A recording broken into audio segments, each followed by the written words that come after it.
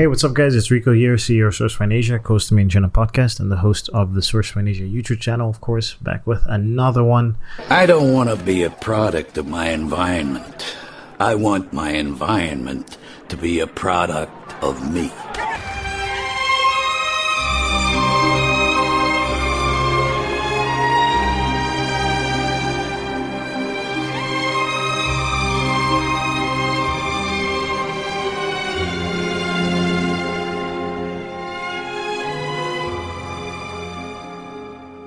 With regards to systems, you mentioned obviously having a bookkeeper and things like that. What about, a virtual assistant helping you with the general management of the store and stuff like that? And then what about sourcing and manufacturing? Do you have recommendations in terms of how people can systemize those aspects to make their store more attractive?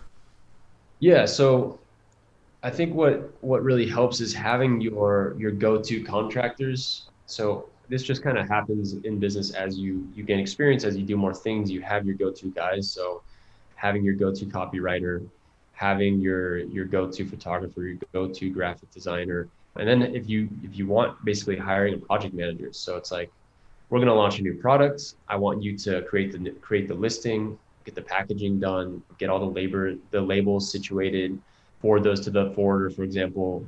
Basically having all that stuff set up in place is going to allow you to be more efficient with your time. And then of course the sourcing aspect as well. Yeah, so hiring somebody like you, for example, to take over the production process or find the highest quality factories. I know we've worked together before, and I definitely valued the services that you provided me and was able to help me find, the right people to work with to kind of get the things that I needed to get done in a timely manner.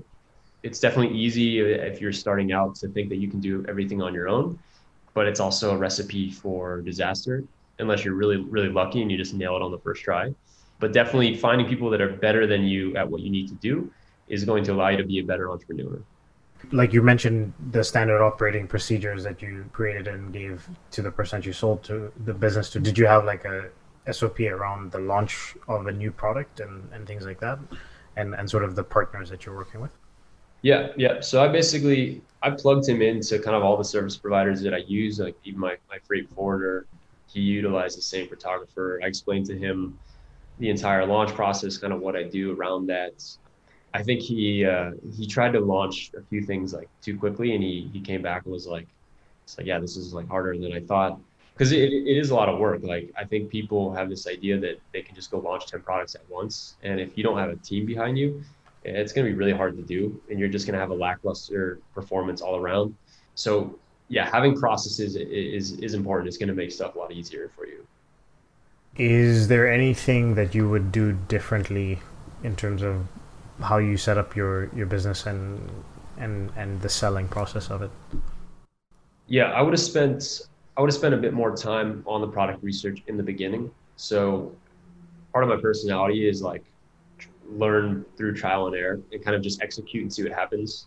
Looking back now, maybe I would have spent a little bit more time trying to find a more reasonable product in the very beginning. My first product took a while to get going. It's because I launched at the wrong time, and it just like wasn't looking at the right indicators.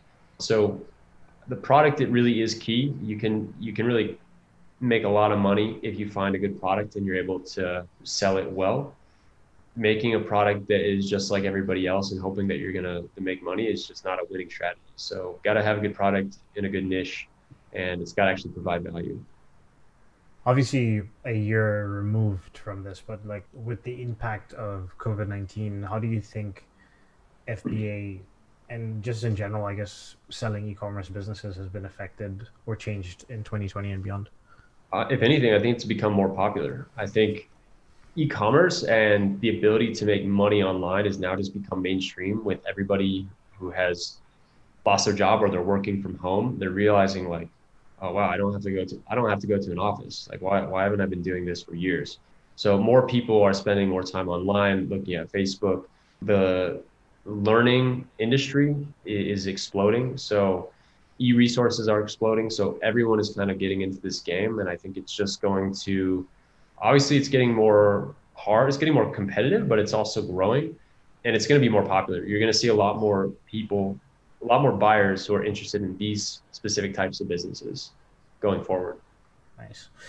All right, man. Is there anything that we didn't touch on in your presentation? Hey, what's up, guys? Thanks for listening to this episode of the Made in China podcast. If you want to reach out to us, that's podcast@sourcefinancial.com.